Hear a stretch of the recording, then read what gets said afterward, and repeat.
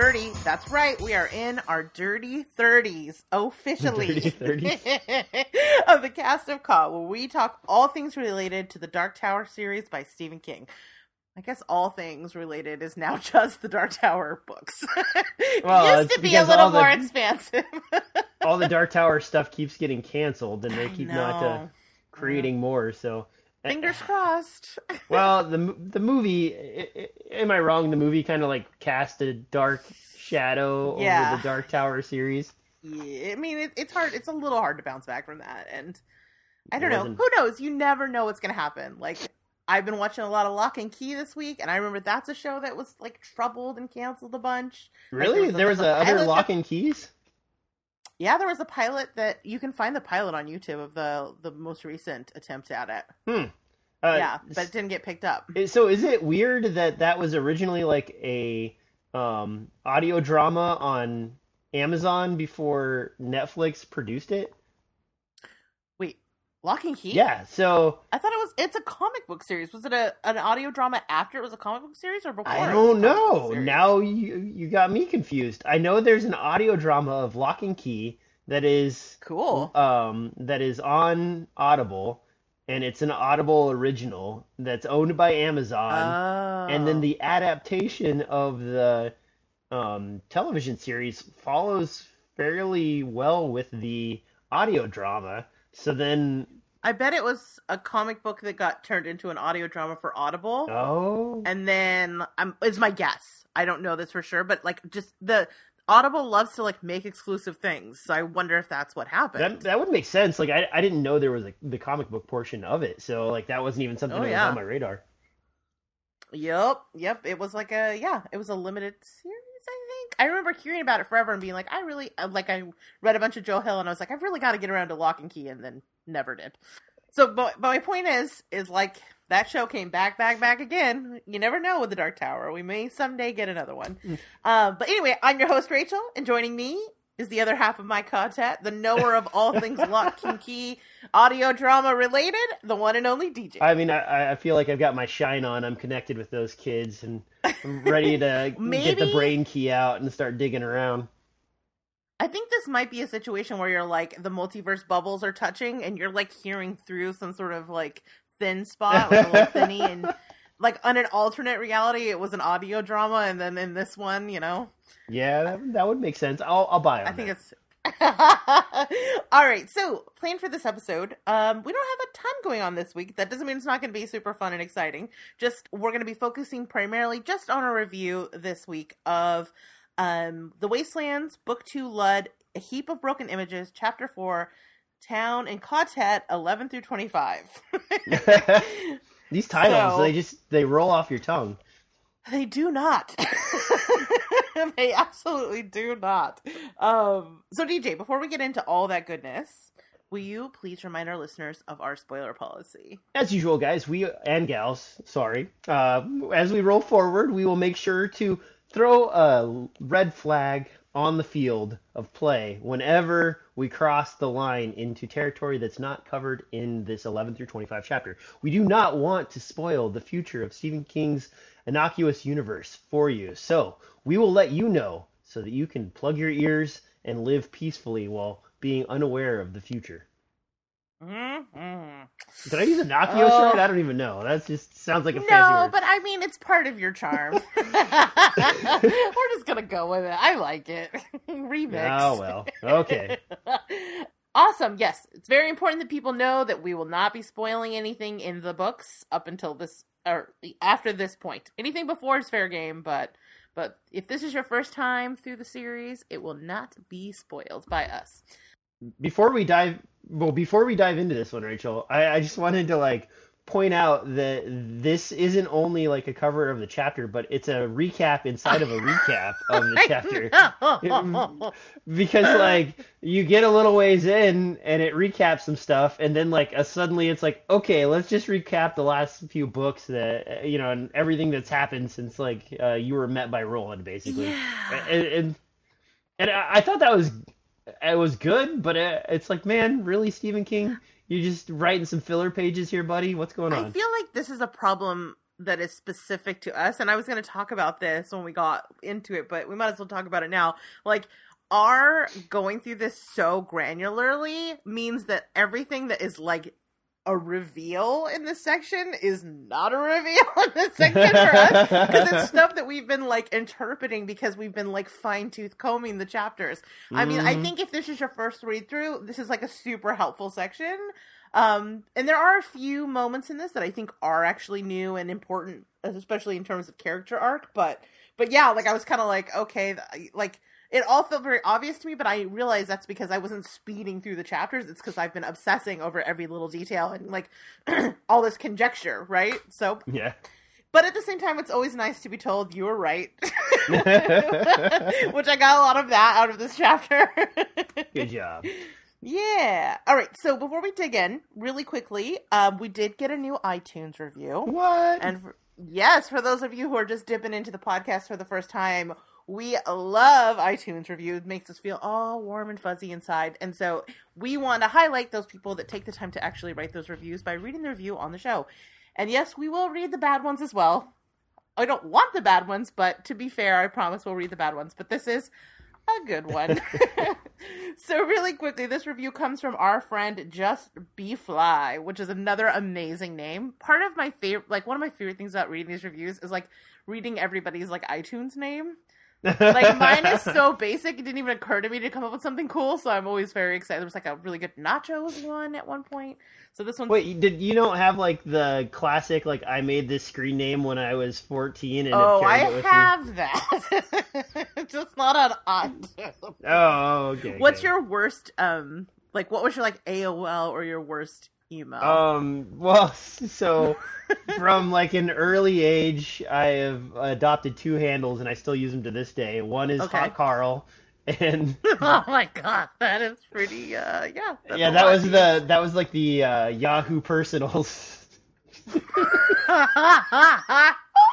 So amazing. I always thought that was pretty good. And then of course the one you probably already know is One Lone Dork, and I've had that since I was like 12 years old, so. Oh, that's so cute. I feel like baby DJ. Like really spoke to who he was. Mine are not that cool. Mine was Ray of Sunshine. Well, I mean, that's a good like Rachel Ray of Sunshine. Yeah, and you could probably sell that now on Twitter and make some money. Yeah, somebody's gonna come steal it from me. And then the other one was Sugar Booger, because I didn't understand that was actually code for cocaine. I just thought it was funny. So for years and years and years, like in professional settings, I would use my Sugar Booger email. Yeah, some serious fear and loathing in Las Vegas going on here. Right? Like, it rhymed, it rolled off the tongue. Well, I was like, yeah, Sugar Booger, you know? Yeah, and you're like, you're a writer and Hunter S. Thompson, so like that, right? That actually like kind of works pretty good. Yeah, so this review comes from our buddy Just Be Fly. He says, I'm reading the Dark Tower series for the 5th or 6th time. Nice. Currently on Wizard and Glass, my favorite. Sorry, Rachel. Who knows? You know what? I might change my mind on Wizard and Glass. I'm actually pretty excited to dig into it this time, because I feel like I'm not as in such a salty place as I was last time. This podcast has been a valuable tool in slowing down and mentally diving deeper into the books. DJ and Rachel work well together to give perspective where it may originally have been easier to pass over. Keep it coming, guys. Thank you so much, Just Be Fly. 5 stars. What a doll. I just want to say again, it really means a lot to us when you take the time to fill these out. So thank you so much. Keep them coming. And thank you for listening. Yeah, we really enjoy you guys. Rachel and I obviously aren't millionaire podcasters by any means, so this is a work of Joe passion Rogan and is love. safe. Otherwise, we would not be here. So we're glad that you guys have the same passion for the stuff that we're into. Yeah, for sure. That's so true. Let's talk chapter 11 here of the mini chapters to finish this out. Yeah, let's do it. We left off with the group hanging out with these old folks. They basically found like a senior living home in this town that looked abandoned with like a nice garden out back, and they just had a really good meal, and now they're finishing up their plathering. And basically, the lady they sent off to the kitchen to get coffee rolls back out, and that's the blind lady, and she's like, I know about this other thing that no one else knows about, and they're talking about the mono. So Blaine is a pain, the mono is the train, basically, and they're like, no, the train hasn't run for since the two of them were married. This is like 20 or 40 or 50 years ago, something like 70 that. years. 70. Yeah, so 70 years ago. And this lady like kind of chimes in, is like, nah, that's not true. I heard it like 8 years ago. And then she references something and they're like, well, that was about 10 years ago, but okay. And apparently, the train can go at a high enough speed to reach the speed of sound barrier and releases the sonic boom. Well, the train that's close to them, they could hear the sonic boom whenever the train took off. Well, the other train takes off the opposite direction, or it could be the same train, who knows? Um, but she, with her super sensitive hearing, apparently had been listening to that train go for quite some time. And of course, like Tweedledum and Tweedledee call her a liar and say she's making stuff up. They use my new favorite swear word. Well, yeah, I forgot. Buldink! Yeah, yeah, That's Buldink!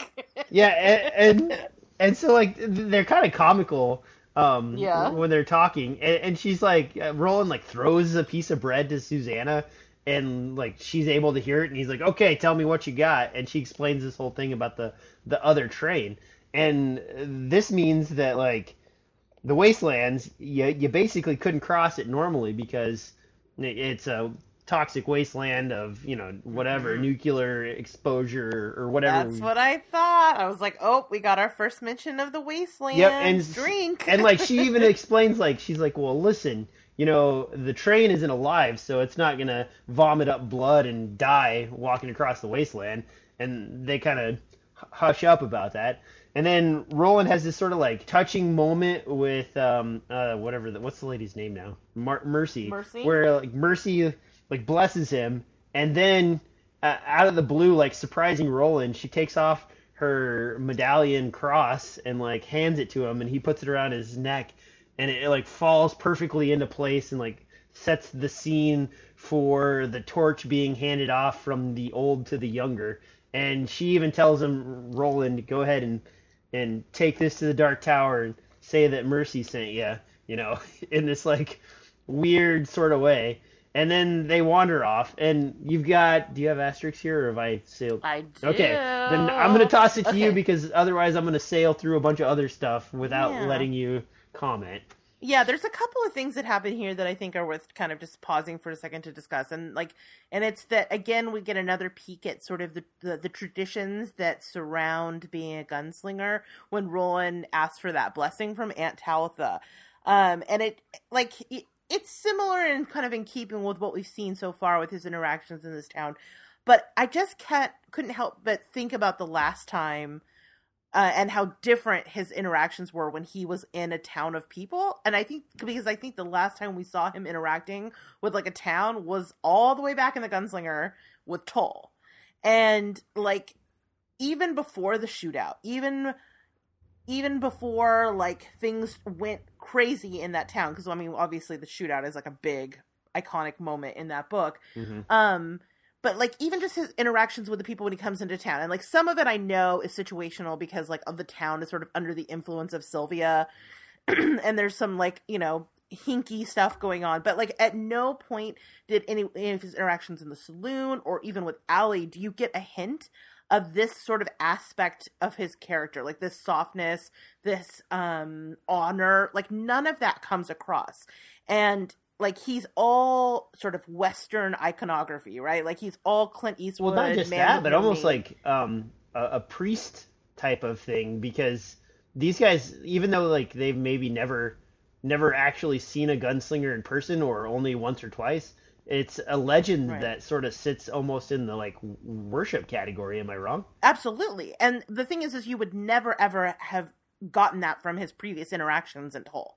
Like, would that have ever crossed Yeah, your that's mind true. that he was, like, someone who was, like, akin to a man of the cloth or, like, a wandering knight? None of that would have come across. Like, he was very much just sort of, like, a wandering gunslinger, right? Yeah, yeah, I think you're right. And I don't know how much of that is just like the evolution of the character in Stephen King's mind, and how much of it is just like Roland the character. Like when he was in Toll, there was like almost like there was that part of him had died. Like he had compartmentalized it away. It had withered away in the time that he had spent just like chasing the man in black across the desert, and that it's slowly being revived by being in the presence of his quartet. Like the last time that Roland was this type of gunslinger was when he was with his original quartet, and until now, like it's blossoming in him again. So maybe I'm wrong, but I always thought of it more as like might as well get my David Carradine reference out of the way. Like Kung Fu: The Legendary Journey, where like he has gone through the training and like now he can snatch the pebble, and that training's always with him and like applies to everything he does. But it's only when he meets like other people of that same cultural niche that they recognize the importance of the person that they're actually talking to. Because like in Yeah. like the Kung Fu the Legendary Journey, like most of the time they're just like whatever guy person don't care. Mm-hmm. But then every once in a while like he runs into a group of people that recognize him as like a Shaolin monk, and they're like, whoa, can you Yeah. bless this thing for me, or like hold this pose for like 10 minutes while we dance around you. Yeah, I mean, I think that could And, very well be the case, that it's fully situational, but I just think that like there's no hint of that person, even in hmm, even in Roland's, because if you think Gunslinger, like that book was almost entirely told from his point of view. Like that's changed in the subsequent books, but we didn't even get true. hints of it like in his internal thought process. Yeah, I don't know. So this is a question I'm just going to pose to you, and then you can tell me if I'm crazy or not. But You're again, crazy. referencing David Carradine's most famous role, dispute me if you want. Whenever he has an event, there's always a flashback to go with it. And if I'm incorrect, like Mm-hmm. Roland, am I wrong in saying that Roland like has those same sort of like flashbacks where it's like bam, and this is the lesson I learned in this thing, and then bam, this is the like throwback to this thing, and that's been peppered throughout the books, right? Or wrong? I mean, to a certain degree, yeah. Like, definitely there, especially now. And I think what lends credence to my theory is that, like, I think being around another quartet is bringing up a lot of stuff. Like, he's remembering a lot of things. He looks at Eddie and, like, keeps seeing Cuthbert. Oh yeah, that's Uh, true. You know, um, we're jumping ahead, but you're absolutely right. There's like a whole section where like it's Keith Burt, Keith Burt, Keith Burt, Keith Burt, Keith Yeah, Burt. I feel like there's a reawakening that's happening in Roland in these sections and like it's something that everyone around him is noticing as well, and it just, like I said, it just brought me back to the last time we saw him interacting with a town of people and how totally different that experience was. And again, situational, yes, but I also feel like there was a piece of Roland that was missing, that is like being healed and being reawoken by being amongst another quartet.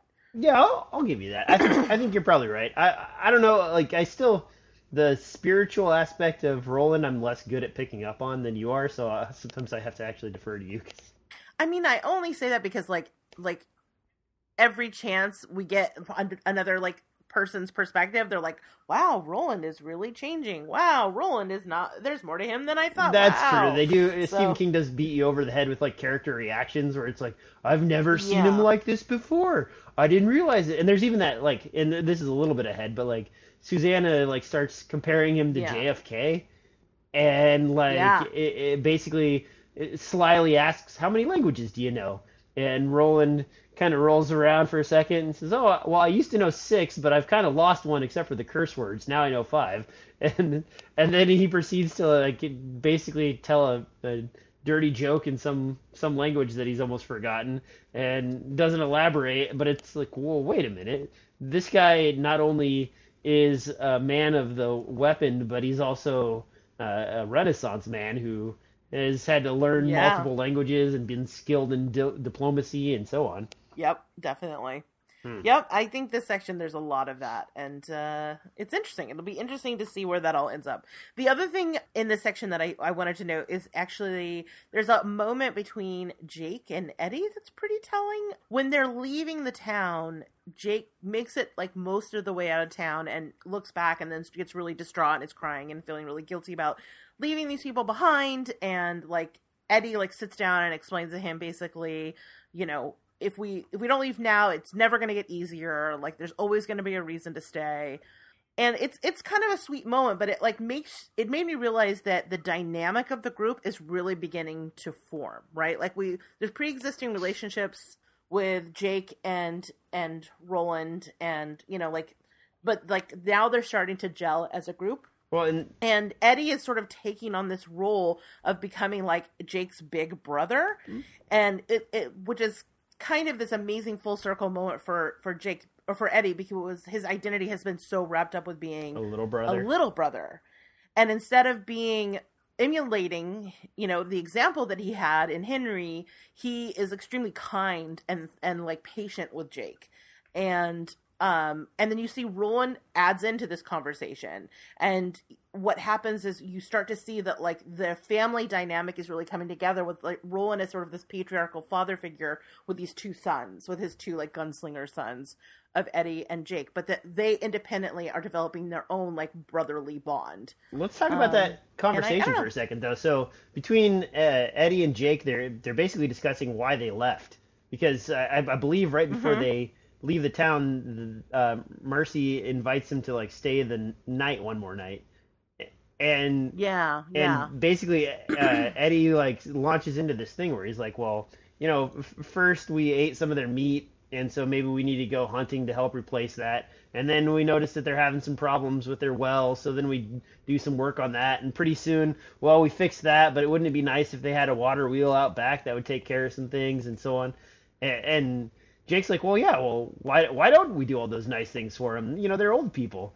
And he's like, well, listen, kid, as I see it, this is it's never going to get any easier to leave them, but it will definitely get harder to leave them as we become more and more entangled with them. Yeah. So this is the least hard time to leave these folks because we're least familiarized with them. And then, of course, the joke about, you know, taking a healthy poop is the enlightening portion of his day. I harken back to that. And then Roland jumps in and like is like, yeah, you know, basically what Eddie's saying is right, and that's sort of like that is the big brother thing that you were talking about. Like the pat on the back from Roland is because Roland doesn't even really add anything. He just like listens, and Eddie says, yeah, this is how I see it, and Roland's like, yeah, that makes sense, you know. Great. Yeah, I mean, Roland's only real contribution is, and I think it's an important one to in terms of like foreshadowing potentially, is he talks to Jake and Eddie about focusing on small rights can blind you to the big rights. Yeah, and there was like a saying that Roland dropped out there, but do you remember what it was? It's like it's escaping me because Roland says something like complicated. And then Eddie says like a simple one, like, and I think it had something to do with like, don't assume you're dreaming until your eyes are open. Yeah, that's about when they're looking at the bridge. Oh, okay, sorry. Yeah. But I mean, I just think like this Roland's attitude of like looking at the big picture instead of the small picture, like it makes sense, right? Like obviously it's like this whole Spockism of it all, but well, like it's also. You know what I mean? Like that's the good of the many. Yeah. Well, he actually says like, while we're focusing on these 8 people, you know, 30,000 people could be dying, you know, in the distance, and it all leads back to the tower. So yeah, and he's not wrong. The issue is that this kind of rationalization could be a very slippery slope. Like you can justify just about anything with this kind of rationalization, including like dropping a child to its death. I'm just saying. It's a dangerous way of thinking. That's all. So then they stop for a bit and put up camp after they've walked out of town. They've had that discussion about the whole leaving those guys behind. And then there's sort of a thing where like they start talking about the quartet and the Billy Bumbler and how like he's kind of maybe he got rejected from his tribe because Oi was too smart and Confirmed animals my experienced theory. jealousy. I was like, yes, pat on the back for Rachel. Yeah, and so I wanted to bring that one up and give you your thank due. you. The one time I was right. Yay! And then the other fun one when they're talking about Oi is actually that bit about what is it? Is it a stableman? A groomsman. Is Yeah. groomsman. Yeah. Okay, like the groomsman once told me that his Billy Bumbler could add and subtract by moving rocks and scratching on posts and stuff. And he's like, and I don't know if like this is a thing that like maybe in the turn of the century everybody knew, but like he's like, oh, obviously a groomsman's always full of crap. He doesn't know what he's Right. doing. I mean, like, I know I've heard the fisherman one, obviously never heard the groom's one, but that's maybe I'm just not like bourgeoisie enough or patrician enough to. So if you're a fancy equestrian person, then like maybe that's just something that everybody giggles about behind closed doors. Is that Right. those groomers, you know how they the are. groomsman. Oh, No. always making up stuff, and I mean I guess they have to pick up poop, so there you go. So they start to like have that discussion over dinner. I believe that's when they dive into the Charlie and the Choo Choo book, if I'm not going too far ahead. Well, Charlie and the Choo Choo is sort of the last phase of the like note comparison that they do. Like, Okay.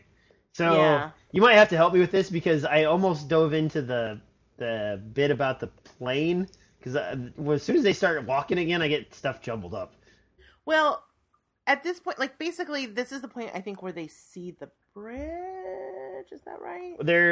They've hiked out of town look at like my 7 notes miles. They're looking at their approach to the city. They're concerned that Jake will be attractive to both the Pubes and the Greys.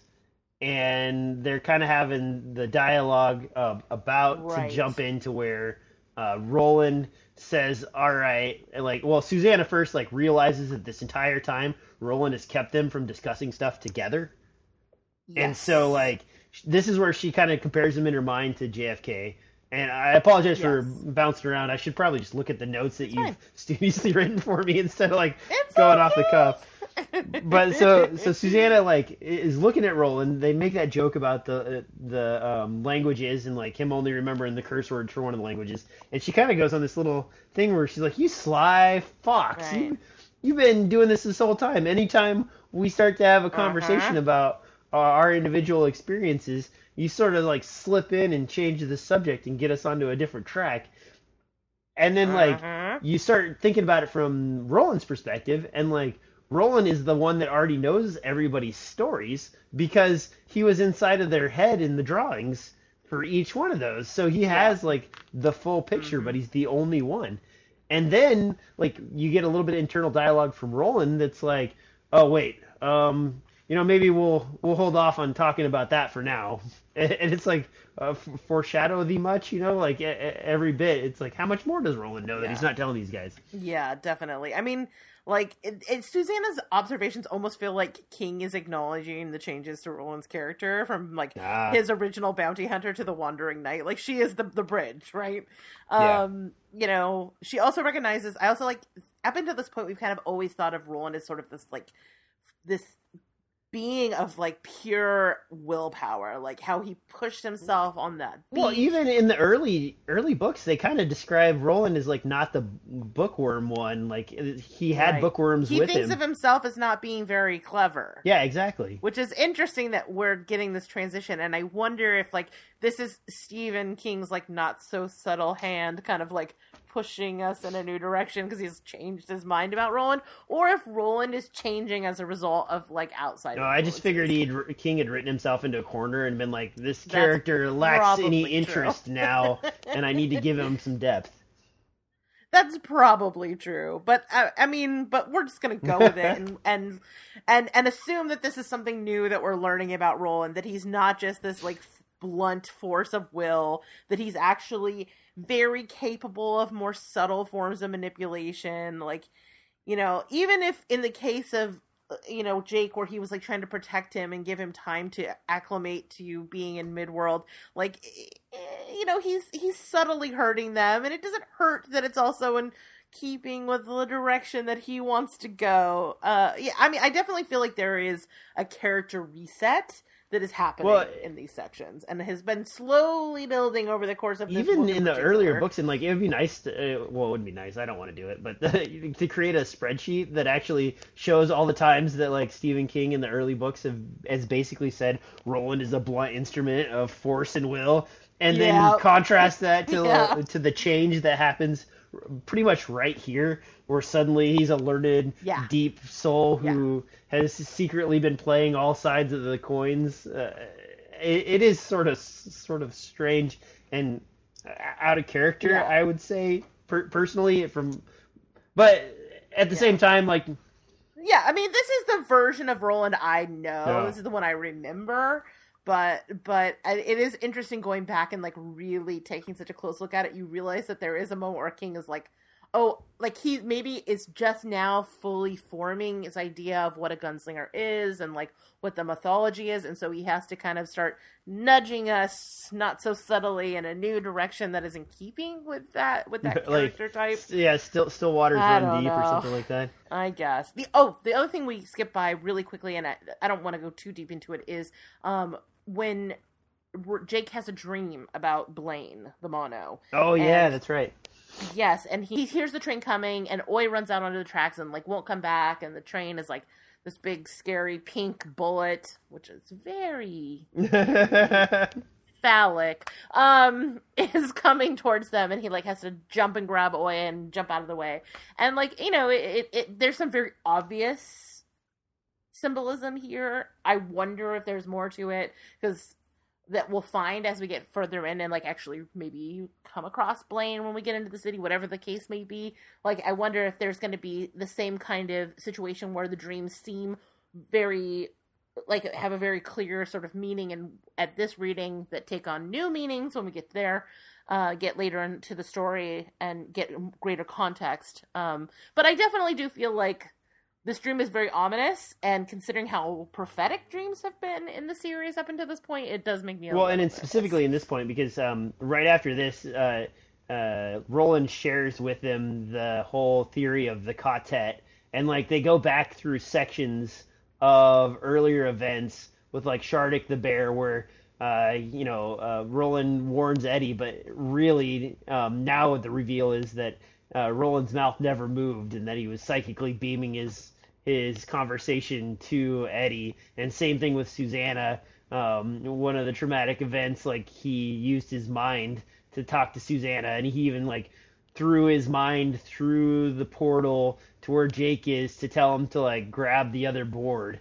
And so all of these are the Shining, over and over again. And then the dream on top of that is like basically going back to Jake's psychic premonitions, I would say. And I don't think either one of us have any argument with that synopsis. Yeah, so we learn about Kef, which is basically like closed circuit shining. Yeah, exactly. Like, you just shine amongst yourselves. Yeah, and then like Roland reveals that he can shine a little bit with them, but his shine isn't as glossy as the other shines, because their quartet is stronger, possibly from them being from a different realm or universe. Or what do you think about that? Do you think that that's true?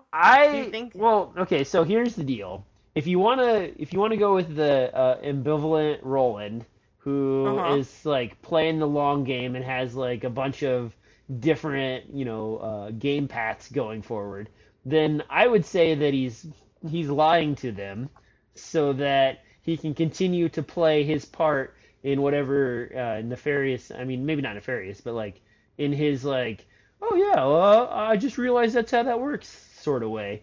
So that the characters can continue to develop their stronger relationship. But then if you don't go with the ambivalent Roland, then it's like, yeah, he feels like a little left out, and like his kids are doing better than he is in, he's raised basically fully formed gunslingers now. and as part of that graduation, they have gained a power that he is slowly let deteriorate over time. So to me, those are Interesting. your two options. Like, if you go with the smart Roland, then he's just playing his cards close to the vest and doesn't want to spoil anything. And if you go with the less ambivalent Roland, then he has to be telling him the truth, and that's literally where he's at in his the what the apprentice has become the master or something like that. Hmm. I have an Okay. alternate theory. I like both of your theories, but my alternate theory is that he is lying, but he's lying to himself. At the end of this section, we'll get into it. He has this confrontation with Eddie that makes me think that, like, maybe Roland is holding himself separate and Hmm. impeding the connection. That could be true. Because, like, you know what I mean? Because he has been holding them at arm's length, and, like, he even talks about how he thinks of them as different and lesser than himself up until this point. And so I wonder if that is something that's sort of like a Yeah, psychic block. Is my I alternate I would theory. buy into that. Um, okay, so Yeah. now I think we're to the flashback itself, right? Oh yes, much flashbacking is about to So occur. if I remember correctly, it starts with Eddie, and Mm-hmm. Eddie like basically recaps Salazar's place and the like gun battle, and then at these points, they kind of touch on the names of the places that they were at. What was the name of the building that the gunfight took place in? It was the tower. The tower. Okay, so yeah, Yep. so you have the tower there, and then Eddie kind of like touches on some of his life and explains everything that we already know, and then we run over to Jake. Jake has a little bit more interest to add to this, and in Jake's story, he rereads the little nursery rhyme that was on the fence. The see the Mm-hmm. turtle of enormous girth and on its shoulders rides the earth or something like that. Am I? Mm-hmm. I think I might be paraphrasing that and not getting it quite You're right. close. You're close. And then like he goes into where he walks into that area where the delicatessen used to be and finds the rose in the middle of the field. And at first he kind of like fails at explaining it, and Roland sort of coaxes him, and Jake actually asks him to hypnotize him, and Roland's like, no, no, this is the most important thing that's ever happened to you No in your pressure, entire kid. life. Obviously, you remember it. You need to tell the story. And then, the description goes on to the orb that was brighter than the sun and the singing and all that business that goes along with it. And Jake at that time, or excuse me, Roland at that time, sort of like links that to the blade of grass that was purple. And then, Yeah. the, am I wrong in saying that Susanna didn't really have a full-on backstory regurgitation? Not They really. touched They on the kind of brick, like, but that was more in yeah, association with the Charlie the Choo Choo, and it felt like even really Jake's backstory and history was the most important one, and that even Eddie's was sort of like yeah, cursory to it. yeah. Which was fine with me. I did not need a full, in-depth recap.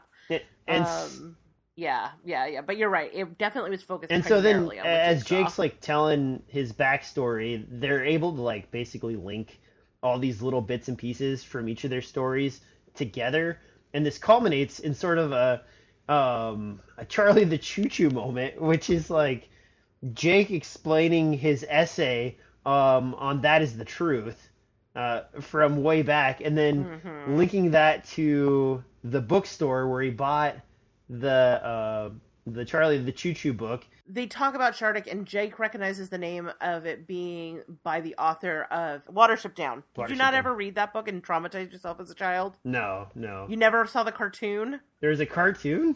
Oh my god, it's like so traumatic. What?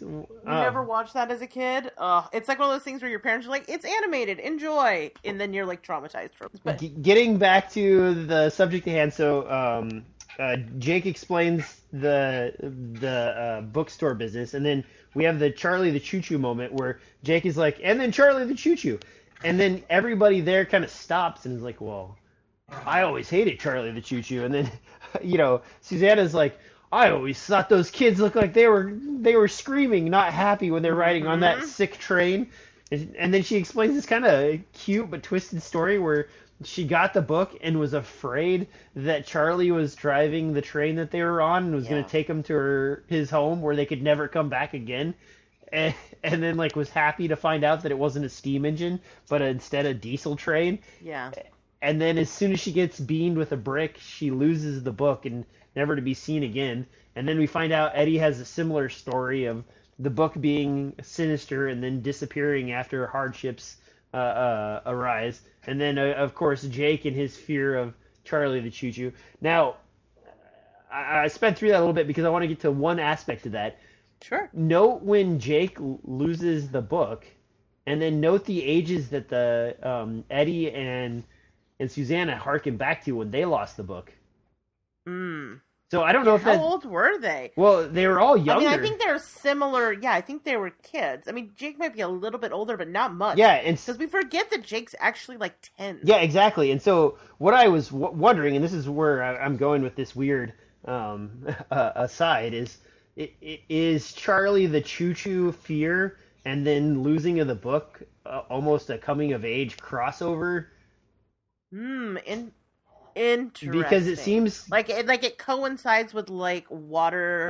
Yeah, exactly. Moments Yes. in their Yep. life. That's So, interesting. like, I think that there is something because to Jake that. loses the book when he basically crosses through the portal, right? And then like Right. what breaks Susanna in Dead of Walker is the brick to the head, and that's when she loses it. And you know what makes Eddie into like a drug addict and so on, and that's when he loses it. And it's like those seem so lock and step with each other that I thought it was significant. Yeah. I brainstormed on it for a little while, and I could not come up with a really good Well, I mean, conspiracy theory that would some of it's chronological, right? Because we're assuming that the book is actually the same book. That it's a book that's passed between them. Like the actual literal, not just like a copy of the book, but the same copy. But the actual book? Yeah, so to some degree, I think it's chronological, but I also think that, like, in the way that Eddie specifically says, like, I bet I can guess when you lost that book, is that it has to do with, like, when you lose the book, or in the case of Jake, get the book, like, it has to do with, like, very, like, turning points, moments where, like, your life is touched by the influence of Ka, right? So, yeah, I do think that is significant. Yeah. The watershed this- moment sounds good. I like that. It's just Yeah. I was trying to think of things I could hang off of that, and No, I think you nailed it. I think it is these important moments in their lives. Okay. Yeah, no, I think you're totally right. What a lot of this section is, like we talked about, is like very much hash. Like, but one thing I thought that was really interesting in this section in particular was around the book was this idea that, like, and Roland tells them, you know, like there's you guys have probably, your lives have been touching in ways that you never knew before. And the way that Roland talks about it, so we understand that, but then he also talks about how, like, the reason that you'll have, like, cultural crossover between the two worlds, like things like that book, the Watership, Shardik, the name of Shardik coming from that like Richard Adams books, crosses it between worlds, is because that they're sort of like bumping and influencing each other. And in the same way that the Katet's lives have been bumping into one another and influencing them in ways they never knew, it sort of underscores that all these worlds are, like, totally interconnected. Like, even though they seem like one of them is this fantasy world and one of them is New York in different periods of time, they actually are, like, interconnected and, like, sharing the same sort of reality that makes the stakes of whatever is happening in Midworld just as important throughout the rest of the multiverse. Now that is Everybody shares stakes. that is the best transition to the thing that I brought up before we started the show. All right. Which I've been Teamwork. patiently holding on to until we got to just the right time. So, Rachel, at the beginning of the before we started the show, I asked you specifically to add a word to your notes so that we could talk about it. And what was that word? Yes. That word is talismanic. Talismanic. And where were they using the word talismanic to describe a place in these crossover dreams? This was another super cool reveal, I will say, of this section. And that is that the parking lot where Jake found the rose the drawers where Susanna would go to break her for special plates, and the empty lot that Roland saw in his vision in the Place of Bones were all the same place. A place that he described as being talismanic. Yeah, and talismanic, again, I'm throwing it back to you. Please inform our listeners where that may also cross over into the Stephen King wider multiverse. Well, I do think it's a very interesting choice of word, right? Because, like, what we're talking about in this point is, like, the ways in which all of these worlds intersect and also have, like, duplicates is something that is a central theme and plot point to the book, The Talisman. And I felt like, at this point, I didn't take the time, and it's my bad, to find out when this book came out and when The Talisman came out, but cross-referencing those would be an interesting aside to see if this is post-Talisman and Stephen King has the Talisman like floating around in the back of his mind and it now has leaked its way onto the pages of the Dark Tower series. In a way that you might describe kind of like two worlds bumping up against each other. Exactly! Thank you for finishing my beautiful train of thought. Okay, so The Talisman came out November 8th, 1984. It is 1991. Okay, so The Talisman does actually predate this book. Predate this. Right. So like this could be a very intentional like Stephen King universe multiverse nod to use that word. That word was so specific. Like if you were not to have the context of the other book in mind, it would be like, why did you choose talismanic? It's not like even a normal wooey, but yeah, no, it's an interesting use of that word. I think you're right. I do think it's like a very subtle look at these connections. The other thing that I loved about this section, coming back to this like shared copy of the Charlie and the Choo Choo, was this idea that the journey that these people are all on together did not actually start when Roland pulled them through the door, that they've literally been on this path of Ka always. And it's proved by the way that this Charlie the Choo Choo book has like been weaved throughout their lives and like put in their path throughout their lives so that they have this shared connection. And this, it's almost like Ka is like throwing up this huge, like flashing red flag, like, warning, you need, this is important, but this is super freaking dangerous because like they all have the same experience of being afraid of this like on site. The other thing I want to drop in here before we continue on is when you were talking about the circles interconnecting, Roland explains a really interesting thing about Ka, and that there could be groups like the whole. I think he described it as like a painting. So like it's a whole painting. But each little circle, and it kind of reminded me of, have you ever seen those paintings where, like, if you're across the room, it's a really interesting design, but as you get closer and closer and closer, it's maybe a picture of a kid or a kitten or, like, a dot or something like that, that at close range, it has its own context, and then at full range, it has a completely different context. Are you talking about, like, pointillism? Not just pointillism, but, like, you've seen where it's a cool picture of the United States, but as you zoom in on each portion of like the graphics that are making that up, it's an actual full-on picture of somebody doing something that just happens to have like a little bit of brown and red in it or something like that. Yeah, I totally know what you mean. Yeah, and so his description of the painting, like I immediately went to that in my mind where each of the little circles of Ka that are doing their own thing end up painting this wide brush that ends up being a grand scheme, and that rolls back to Roland's reference to the little goods will make you lose sight of the bigger good, because it's the same like right. He's talking about the full quilt, not the little patch. And so when he's describing Ka, it's like a harken back to that description of the mini versus the whole. And I don't know, maybe I spent too much time thinking about that particular bit, but I just thought it was cool. No. I mean, I had kind of breezed past that, and I'm actually glad you brought us back to that, because like it is, the thing is it speaks to like the way that Ka works mirrors the way that Stephen King's universe works. I think you're right. You know what I mean? Like it's all these little individual books that when you pull back is a larger story, and there is a significant portion of them that deal with the same sort of big, like the repeating Man in Black showing up, the Crimson King being a central figure in a handful of books. Like they all are part of a larger story that's interesting, like especially if you want to like go meta with it and think of his books as Mm-hmm. each individual little contest. You're picking up what I'm putting down. Yeah, Okay. very cool. I think we're I am actually picking it up. closer to being on the same page this podcast than we have been on. What? I know, like usually we're coming at it from different angles, but I've actually been able to like toss you 3/4 of my idea, and then you just finish it up without issue.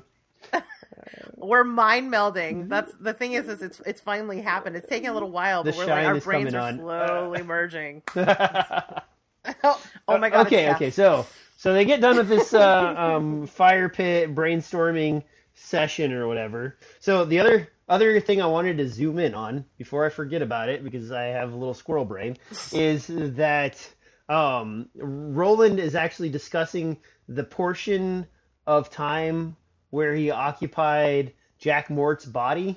Oh yeah.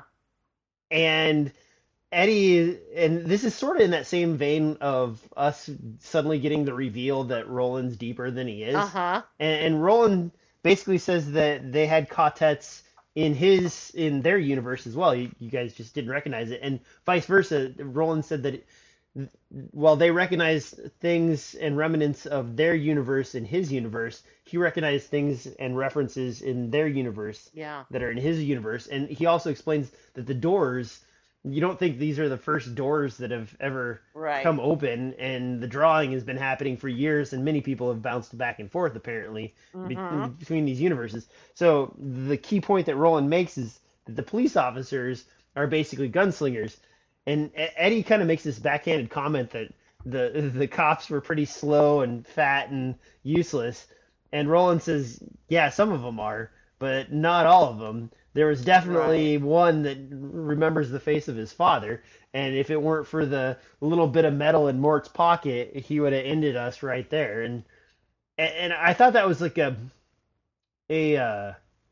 sort of not touching, but a seminal moment because it's saying that eventually Eddie's world or Jake's world or Suzanne's world, whoever you want to, their world to combine, will eventually fall into the same disrepair as Roland's world. And the reason I'm thinking that way is because if you think about how they had just kind of beaten us over, or Stephen King had just beaten us over the head with Roland's tribe and their place in society and the gunslingers as a whole and what they mean as these sort of law and order / keeper of knowledge and peace and so on, it almost feels like they were the remnants of the police force from the other time. Does that make sense?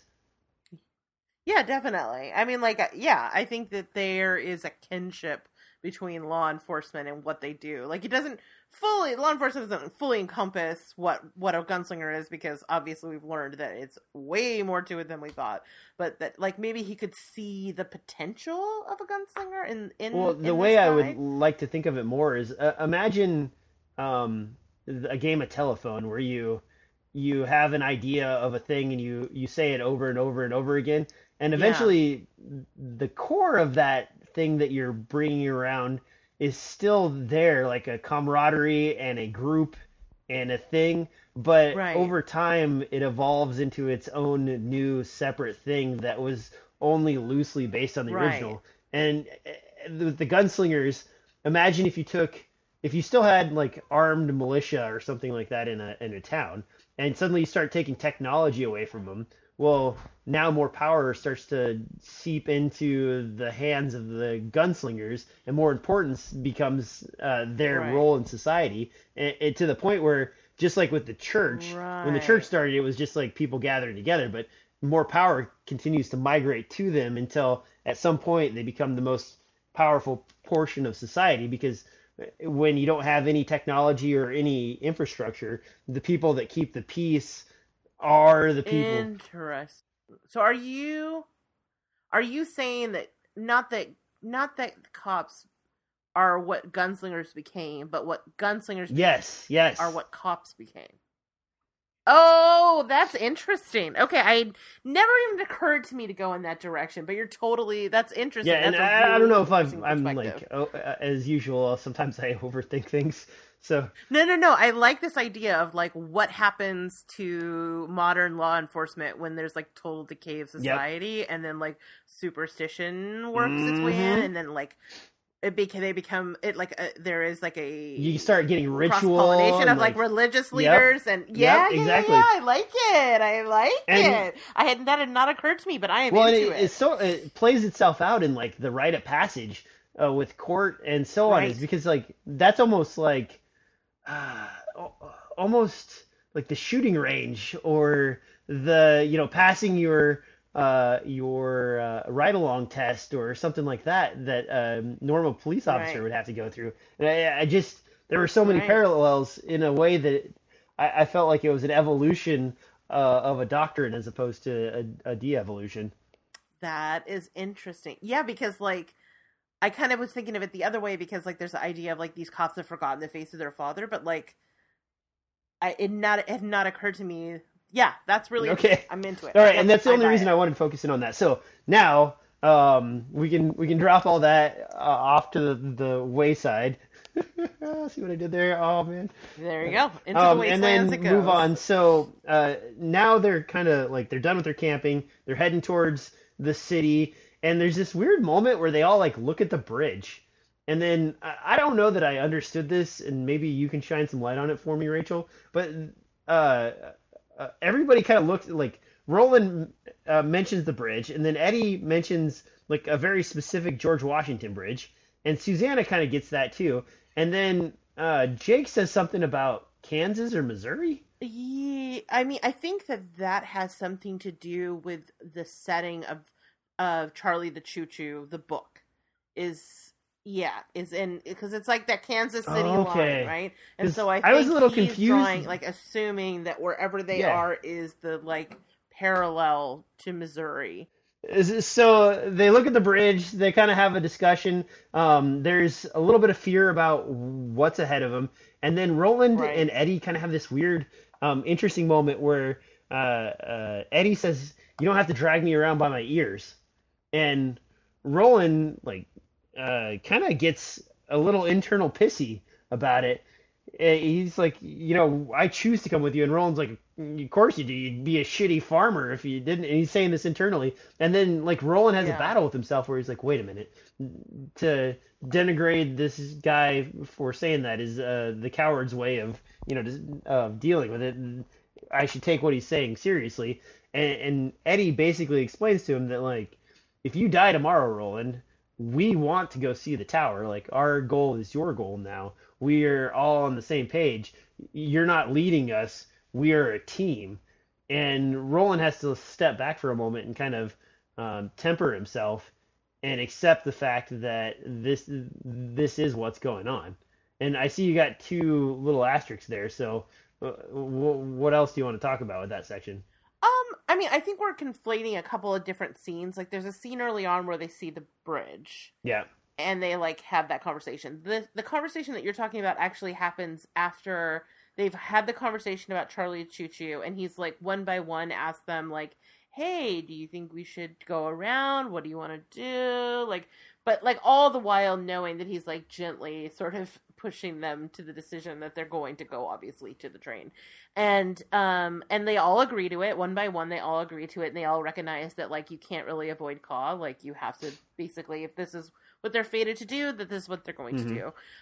Roland, after this meeting, everybody's kind of like calming down for the night. He sort of steps away, and he's off, and he's looking at the bridge by Oh, himself. I'm sorry. That's where I got And the bridge bit confused. yeah, it's a little confusing. It is a little confusing, and like it's totally fine. And Eddie sort of manages to sneak up on him and kind of confronts him. Like, this is the first time in a while I feel like we've had like a really solid point of view section from Roland where we're kind of in Hmm. his head. And in his head, we learned that he was intentionally manipulating them to get the end result, because he knew that if he pushed Eddie too hard, that Eddie would like dig in and be stubborn regardless of whether or not he Hmm. actually agreed. And like it's funny because it's like the hubris of this gets like knocked out really quickly because Eddie manages to actually sneak up on Roland. Well, which shows like how that he's becoming like an actual gunslinger. Like, yes, and he like Roland's about ready to draw on him, and it's like, if you do that again, next time you could get shot in the belly. Exactly, and like you see that like in addition, he like basically vocalizes what we've known for a little while is that Eddie has like fully caught the tower fever, and he has every intention on pursuing the tower regardless of what happens. And we see that he is evolving as a gunslinger, both like mentally with this like getting the tower crazies, but also like in really concrete ways in terms of like becoming like taking on the techniques of being quiet and stuff like that. But what's interesting about this scene is like up until this point, I think we've all kind of thought of Roland as being like extremely perceptive, like whether or not you thought he was a blunt tool or not, like he's always been able to like really read people.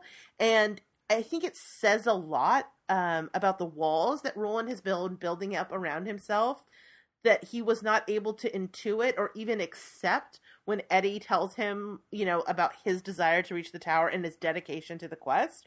Like, even when he says it out loud, Roland is still like refusing to hear it. And it just shows you that as clever as Roland is, he's not infallible. Like, there are definitely some like personality issues, some like past trauma from the years of seeking the tower that are preventing him from seeing what is like clearly in front of his eyes, which is why it's good that you're kind of hearkening back to that previous scene about the bridge where Roland is kind of giving Eddie shit for Eddie like looking at the bridge and being hopeful about like, well, maybe we'll find some help there, maybe we'll find some way to get across, to travel a long distance, and Roland is just kind of like, you're being naive essentially, like, don't tell yourself what you want to believe, instead of recognizing what's in front of your eyes. Like Roland, this is a scene that mirrors that, where we find out that Roland is just as guilty of that kind of behavior himself, but in his case, it's like much more fatalistic, and it's preventing him from like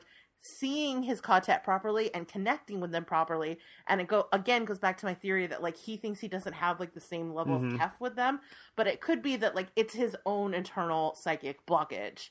Yeah, that makes sense. I like your theory there that this is another representation of him like holding himself back. Right. I think he's just so accustomed to being the only person that has this level of dedication to his quest, and he's so accustomed at this point to being alone that it's hard for him to believe that he's not alone anymore, like literally and spiritually. Mm-hmm. Yeah. Yeah, and we see he perpetuates it immediately by holding back the information about Char. Oh, yeah, that's right. I forgot about the Char means death. Yeah. Not exactly a good sign of what's to come. Yeah. And then I almost actually spoiled some stuff, so sorry about that, guys. I was about to jump into some things that are apparently past this section. Yeah, no, it ends just with the Char's death thing. I don't even know what comes next. It's been so many years. It's like I'm reading a lot of this for the first time. So. Oh, well, I got kind of excited and went on. And then coming back to it, I get a little mixed up because some of the stuff like the bridge, I had like key points I really wanted to talk about, but then oh no, yeah, but then I'm like that explains the bridge mix. Yeah, and then I was like, whoa, pull in the reins here, DJ. But yeah, Roland's a mess, man. Like in some ways he's so strong and like so resilient and so clever, but then you see in some ways he truly is his own worst enemy. So how do you feel about this section, Rachel? Like this is my kind of chapter typically, and for the most part it was kind of just okay for me, only because like I said at the beginning of the show, this is a problem of my own creation by being so like granular in the way that I'm approaching this, like fine-tooth combing the shit out of this chapter, that like a lot of these reveals did not feel like reveals. It felt like rehashing. So I don't think it's fair for me to have like a negative criticism of the section. I think it's an essential section for people who are reading it on like a more casual basis. And there were a handful of really interesting reveals and character moments, like the stuff with Eddie and Jake, and the stuff with, you know, the book being passed through all of their lives is really interesting. And like the stuff about Roland is like very illuminating. And in some ways, the first time that, even though we know that Roland has flaws, like this is the first time that he feels flawed. If that's I know that sounds weird, but so yeah, I liked it. It was not my favorite section. I found some interesting things in it, and it is making me very excited for what's next. I'm glad we're like closing the chapter. We're moving forward. We're putting all of this get to know you behind us, and we're moving cool into stuff. Like, for me, I think because it was such a flashbacky thing, I ended up digging into stuff that I would normally just breezed by.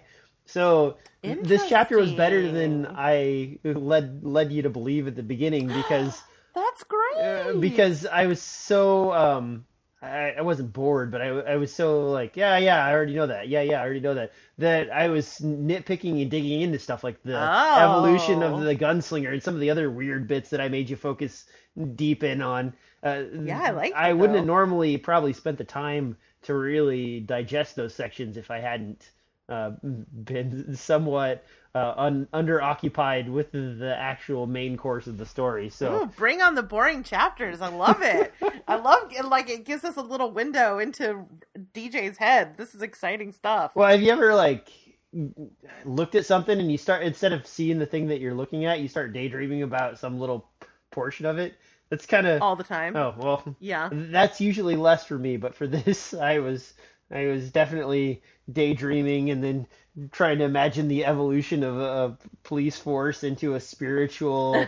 I like that theory though. That's a good one. Oh, man. Last like weird movie reference. Have you ever seen that Ghost Dog? I know which one you're talking about, but I have not seen it. It's like a samurai movie. Yeah, where he reads the art of war from the samurai, and then like suddenly like he's adopted that into himself as an urban guy who steals cars, who like follows the art of the samurai. That movie was playing in the back of my head when I was thinking about the evolution of the police as like the way, instead of the way of the sword, it would be like the way of the gun. Yeah. And then the way of the gun turns into like this whole cultish training / spiritual enlightening thing that it was originally just like, oh yeah, this is my gun, and like then that becomes more of a talisman or a talismanic, you might say.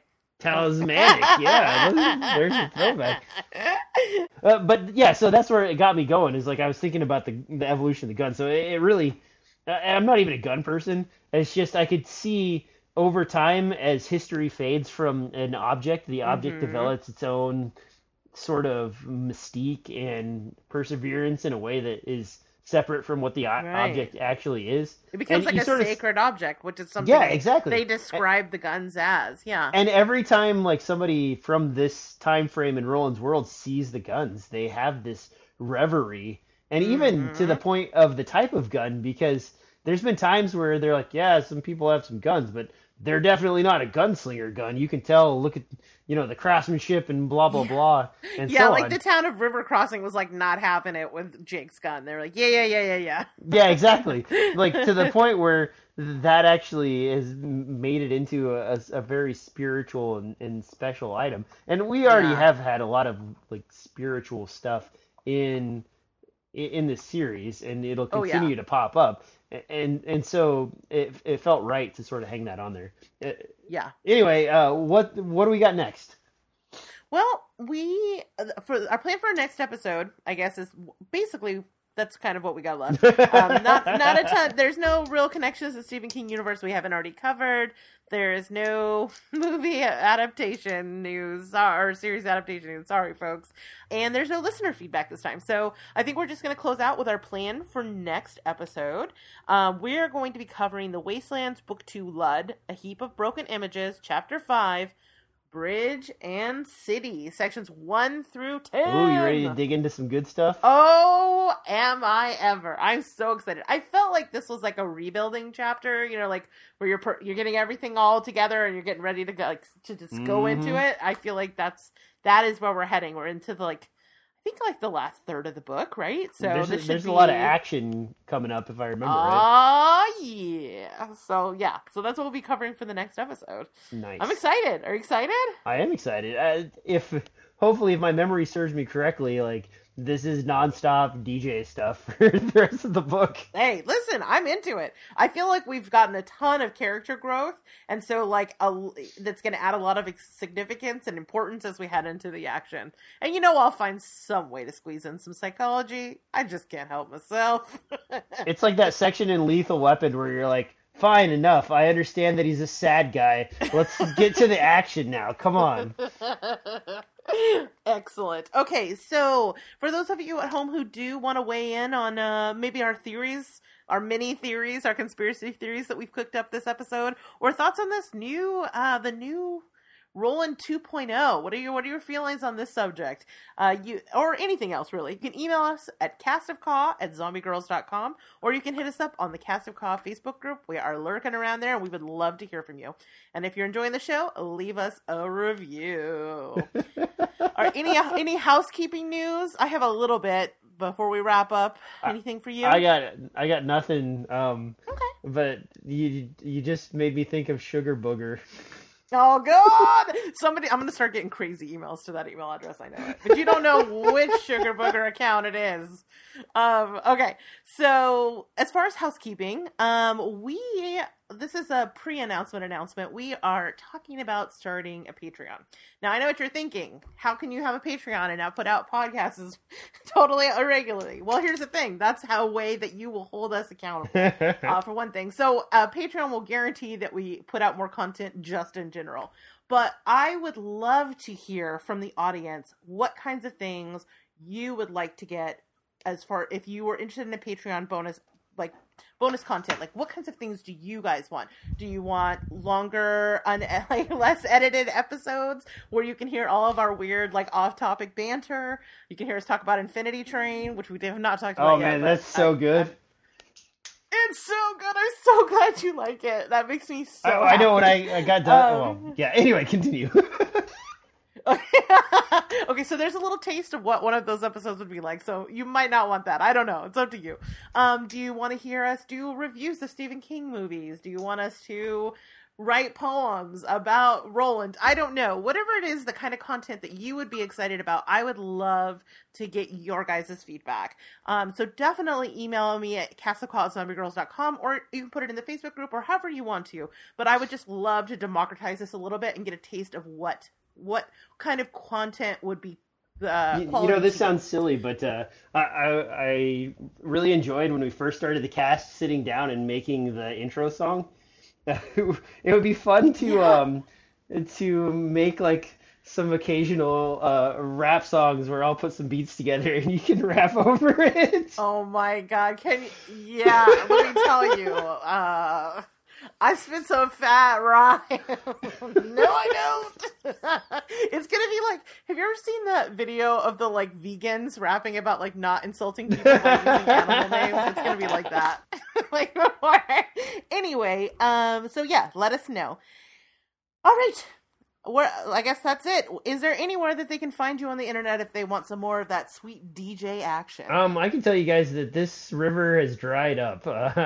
Yeah. Rachel is pretty much the only person I podcast with these days, and other than that, that's it. I teach. You're a movie maker, dude. Yeah, I make movies. You can find me on IMDb and what have you. I also am a teacher now, so you can sign up. Well, you can't personally, but many people can sign up for my classes and attend. I feel like you'd be an amazing teacher. I want to just what is that called where you sit in the class? Oh, you want to be an observer or a... Yeah, there's a word for it though, audit. I want to audit your class. I have a feeling I have no idea what you were talking about, but I'd have a good time not knowing. Okay, well, if you want some more of me, you can find me on the Zombie Girls podcast, the Stream Queens podcast. What am I forgetting? Oh, I was recently. This is sort of okay. So if you're not super into horror movies, you can. Myself and Mars, who is my co-host on the Stream Queens, recently guested on the Here's Johnny cast, and typically I go on there and have very long-winded conversations about like art house horror with them. Like if you want to hear a 3-hour discussion of Midsummer, I got you. Check it out.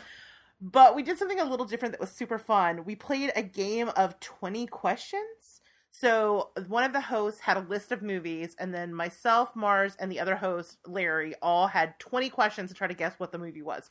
And it was really, really fun. I drank a little too much, so it gets a little rowdy towards the end. So full disclosure, make some inappropriate jokes.